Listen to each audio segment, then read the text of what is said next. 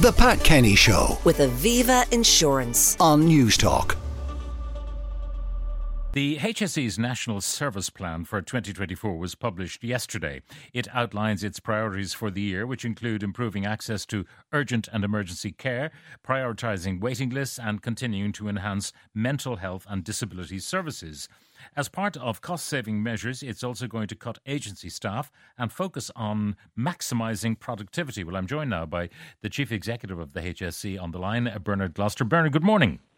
Morning, Pat. Thanks for having us on. Now, it's a very interesting document because you're saying even at this point, it's February, looking to the end of the year, you're not going to be within budget.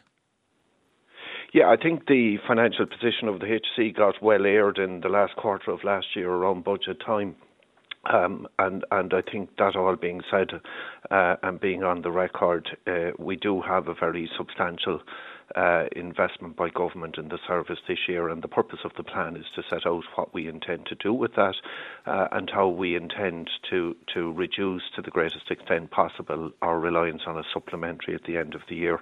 I think just to put in context for people, Pat, the overall HSE budget this year in terms of government cash investment is €23.5 billion. 20.7 of that is health and 2.8 is disability, because we now have two parent departments since March of last year. And that's a very significant amount of money. I've been in the health service for a very long time, and I can assure you it's not that long ago we were talking about a health budget being astronomical at €10 billion. So it is very substantial. There is no doubt we're carrying a cost and a cost base and pressure coming into this year, which if we just carried on, the money wouldn't meet that. But I think the plan sets out very clearly a number of ways in which we can take the impact of any pressure down without cutting services. Yep. And at the same time demonstrate the best use we can for the public of the money that we have. Is ultimately it's their money and it's in their interest that we use as well. The whole idea of saving money, I mean, there is 250 million to be saved by a reduction in agency staff, and then by replacing agency staff with full-time employees, a further 80 million to be saved, which gives you a total saving of 330 million. Okay, so there does not appear to be an appetite for agency staff to go back, as many of them came from, to go back to the HSE. Yeah, so I think there's maybe two things in that.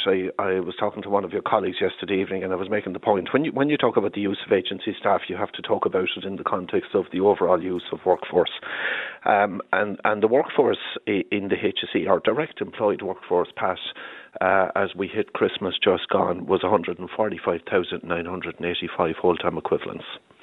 That's up from just under 120,000 at the start of 2020. That's an astronomical growth in people. So that's the first point to make. And where do those people, where are they employed? Because if you have an extra 25,000, almost 26,000 people on the front line, we shouldn't be having the problems that we're having.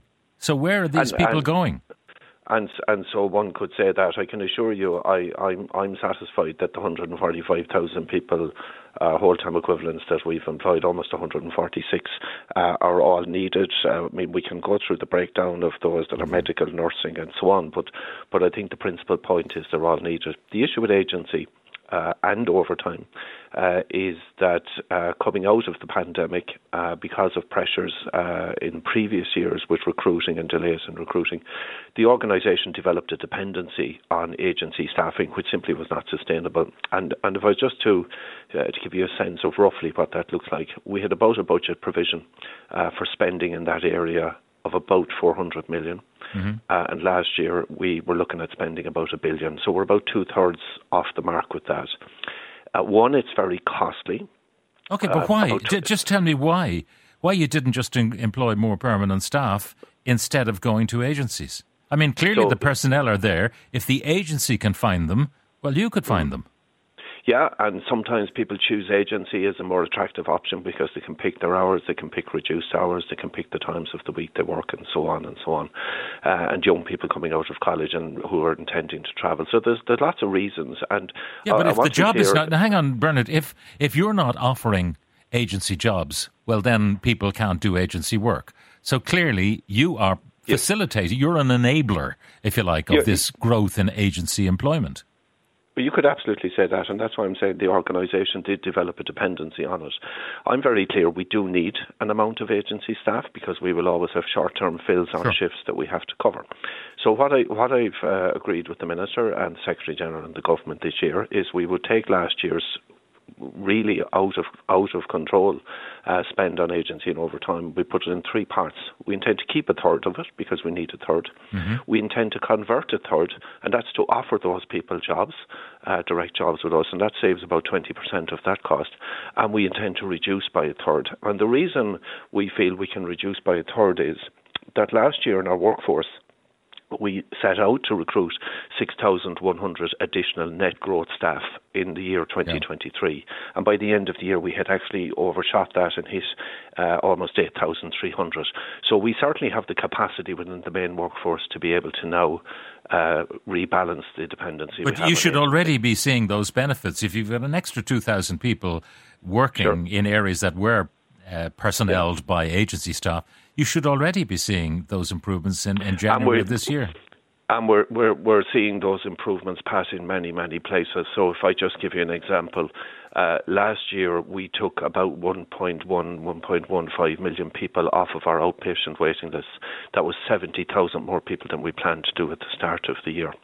And there are a whole range of areas where we saw excessive demand for services beyond what we predicted last year, and we met that demand. So it's not that these people are sitting idly by, but there is a need now through the best use of rostering and effective management of the resource we have to be able to provide the services we're doing and curtail our dependency on agency staff. I'm looking at your productivity measures because you're really trying to get a gallon out of a pint pot, it would appear, saving 330 million and so on. And this is what is baffling me.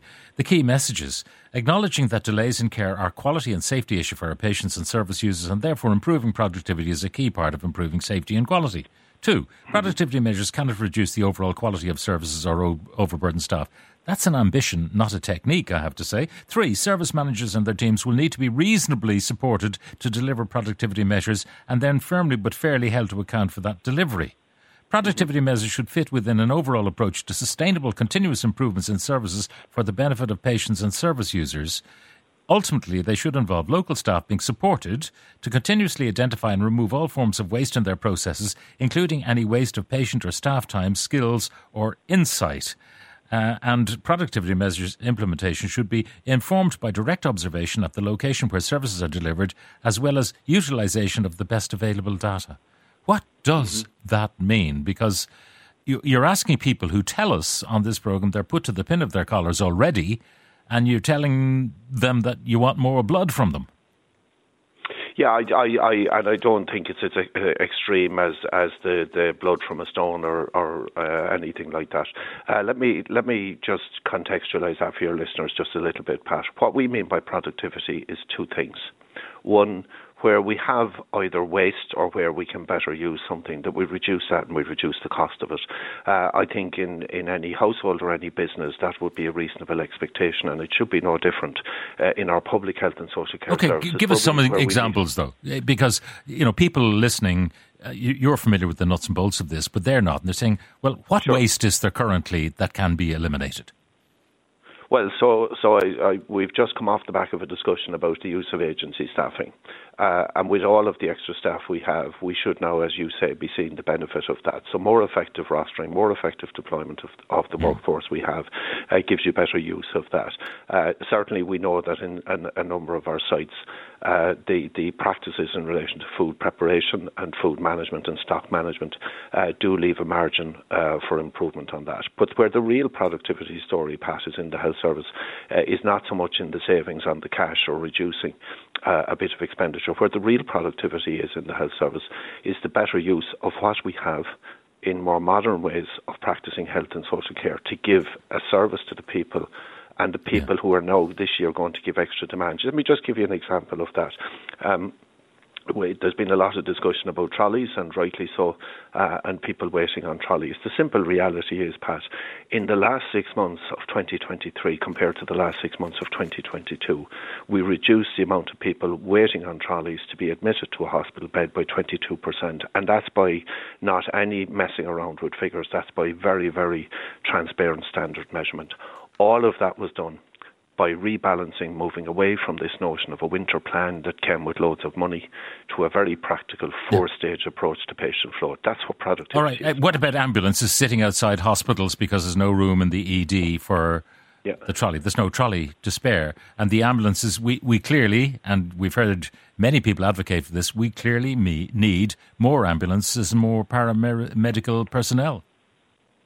And there absolutely is a concern, and the geographic terrain in Ireland and the demand on ambulance services is absolutely huge. Our ambulance service has now separated out the time that we're going to measure the turnaround at emergency departments. So the first measurement is the time for handover of a patient. That's complete handoff from ambulance personnel to hospital personnel, and that's targeted to be inside 20 minutes. And then from that handover to, if you want to go from handbrake on to handbrake off, is a second period of 15 to 20 minutes. Okay, but tell me this. In order, their targets, and they're wonderful targets, how are they to be achieved? Have you enough ambulances? Have you enough personnel to achieve these targets? I think there would be pressure achieving them, but I think at an 80% target we're coming much closer to it. The ambulance service is a fantastic service with wonderful personnel. We now have a whole variety of different vehicles on the road, not just the blue light ambulances you'd be familiar with, but intermediate care vehicles, which mean the emergency ambulances aren't tied up transferring patients between hospitals. One of the principal ways in which you could probably achieve efficiencies in terms of patient throughput and so on is 7-day rosters for everybody. That's right. How close are you to that? So over the period up to the start of February, we've certainly seen an excessive trolley pressure in the last 2.5 weeks, and I'm the first to admit that. But over the period of about the middle of December, well into January of this year, if you go back over the news cycle, not just on your own programme, but right across the media platforms, you heard very little, if any, commentary about trolleys. That's probably the first year in 15 that trolleys weren't the headline story, and that's partly because I've said of the improvements that we have made. Okay, but what about 7-day rosters? I mean, it's way past time. You can only get sick Monday to Friday for efficient care. Yeah. That's way past time.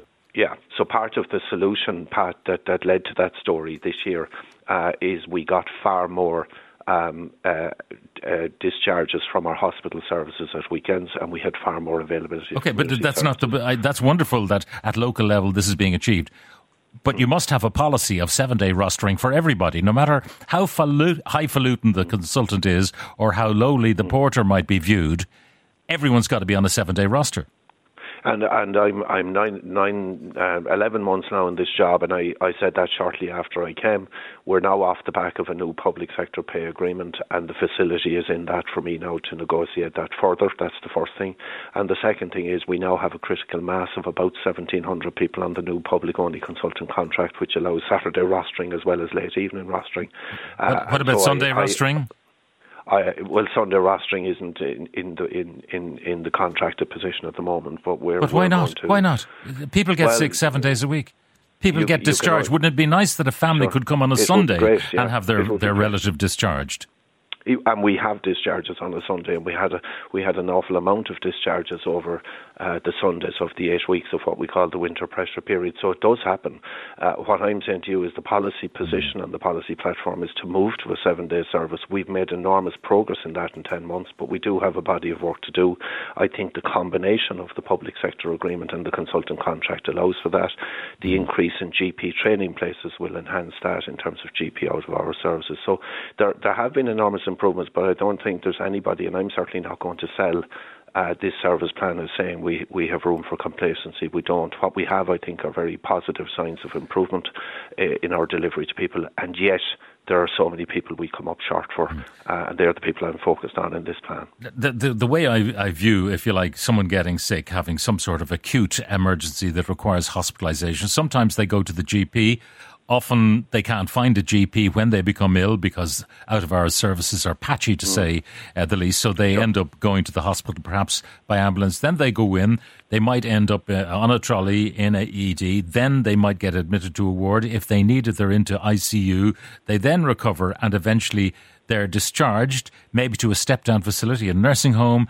And then when they're better, they go home, but they need home care. So unless you start at the bottom, which is home care, and properly resourcing home care and properly paying the home carers and recruiting enough of them and paying them, as I say, appropriately, your whole system gets clogged up because the real problem is at the base level of home care.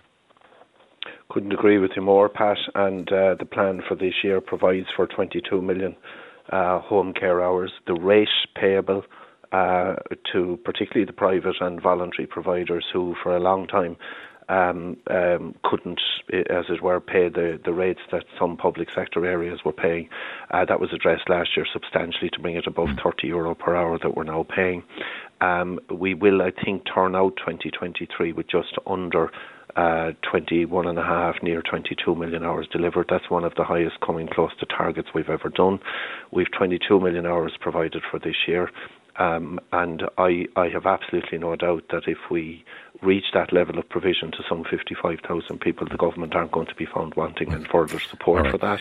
It is the basic support level along with the access to GP care, and both of those, there's substantial improvement to be made yet, Pat, but there has been substantial improvement in them. I'll read out some of the questions and comments. Those like myself who were going through the HSE recruitment process, I was placed on a panel and then told things were on hold due to the recruitment embargo. What is the status of those panels and those of us who were put on the panel? So the first thing is anyone who was on a recruitment panel that was established inside the last 12 months, the panel remains live and jobs are filled off that as they're approved. If I give you an example, in physiotherapy, occupational therapy and speech and language therapy, we didn't apply any recruitment pause in respect of disability services. We've now offered very large amount of jobs to populate those teams. And as we work out our pay numbers control for this year, we will be offering jobs outside of the disability services. At the moment, Pat, we are at the level we were funded to coming out of 23 and above it. And yet, in addition to that, between health and disability services, government have funded some almost 3,000 new posts to be filled this year. We will be filling those off of those very panels. Yes. I'll read you some more comments. A family member is an NHS consultant, 24-hour, 7-day-week rotas, absolutely routine.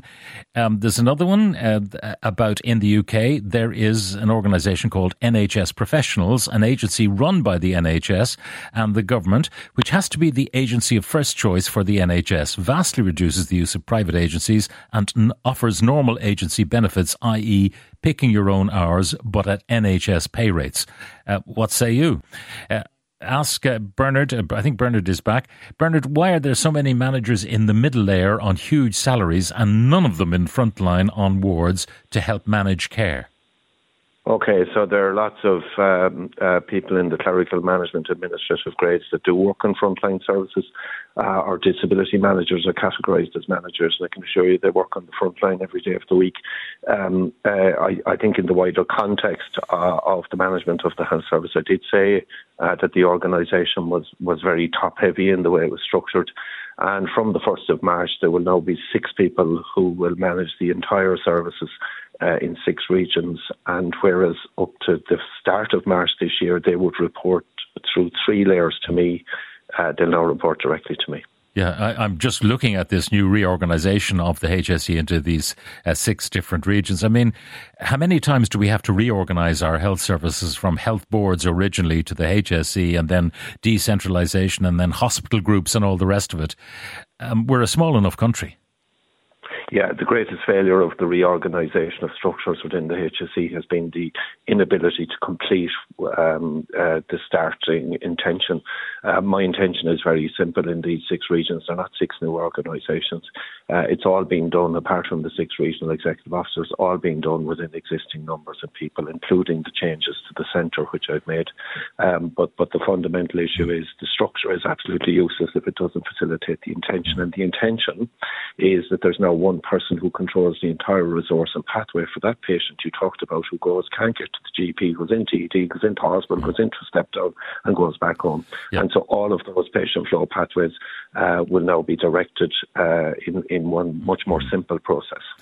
This one, I had to spend a lot of time in public hospital last year with my sick teenage daughter. Subsequently, I was diagnosed with cancer and I'm using the services of a private hospital. The difference in the approaches in both hospitals immense. Public hospital has a very unionised attitude, porters, care assistants, etc., whereas in the private hospital, everyone puts their shoulder to the wheel and gets the job done, even though it may not be on their job description, from a frustrated taxpayer. Is that an issue in public hospitals? Well, look, firstly, I think unions in the public sector play an enormously important role in terms of staff being able to organise, and despite the narrative that the relationship is a constant battle between management and unions, that's not the case at all. Most of the people I encounter working not just in our hospitals but right across our services are prepared to put their shoulder to the wheel, and the very managers and senior clinicians and other people that people often give out about that don't work every day of the week. For the last 9 weeks, Pat, every morning, 7 days a week at 10 o'clock, I talk to every hospital and every community healthcare area in Ireland, and that includes Saturday and Sunday. There are an enormous amount of people who give an enormous amount of goodwill in providing services to people. Yeah, there was a question when you were cut off there about NHS professionals. It's an agency run by the NHS, which offers the same flexibility to those agency staff. They get paid, though, NHS rates. Does the HSE contemplate ever running its own agency to facilitate people who want flexibility, which they would not get as full-time rostered staff? Yeah, so I suppose you probably might call that a direct employed pool here. It's a difficult one to achieve, Pat, because of the range of choices people want, and if your rosters start from the perspective of being about the people you've employed rather than the people you're providing services to, you end up with the same distorted position we're in that leads to the over-dependency on agency. So it's not that easy. Yeah. We talked earlier about how you want to try to recruit people back from agency work into full-time staff. This one came into us. I'm a dual qualified general and psychiatric nurse with 14 years experience. I work full-time at the HSE and I make €25 an hour. I have to work outside as an agency nurse to make ends meet, and my rate as an agency nurse is €40 even when I work in HSE hospitals. I'm pretty sure the hospital has to pay probably double what the agency pays me to the agency. How can the HSE afford to pay that much when they say they can't afford their full-time members of staff? HSE also paused recruitment a few months ago when every hospital in Ireland was understaffed. Maybe if the government brings down tax rates for both single and married employees, more people might be willing to do overtime and resolve this staff shortage to an extent. That's from Salim. The point being, of course, as everyone knows who works a day's overtime or an hour's overtime, the Exchequer takes half. That's the reality. Yeah, it is, and agency workers are subject to the same tax rules as everybody else. There was EU directives that agency workers should be paid the same as the comparative public sector worker working in the same setting, and for many years agency workers weren't, and I think it's only right they're paid the same. Yeah, but they're being paid far more now. €40 an hour compared to €25 an hour, which means it's costing you far more than €40 to pay the agency because they've got their overheads and their profit.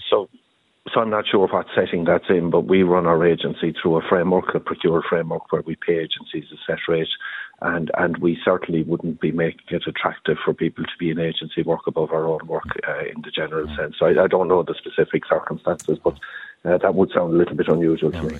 Well, look, a final comment, you don't need to reply, but it's from a listener who says, our local veterinary surgery operates a day surgery and a night surgery, 2 sets of staff.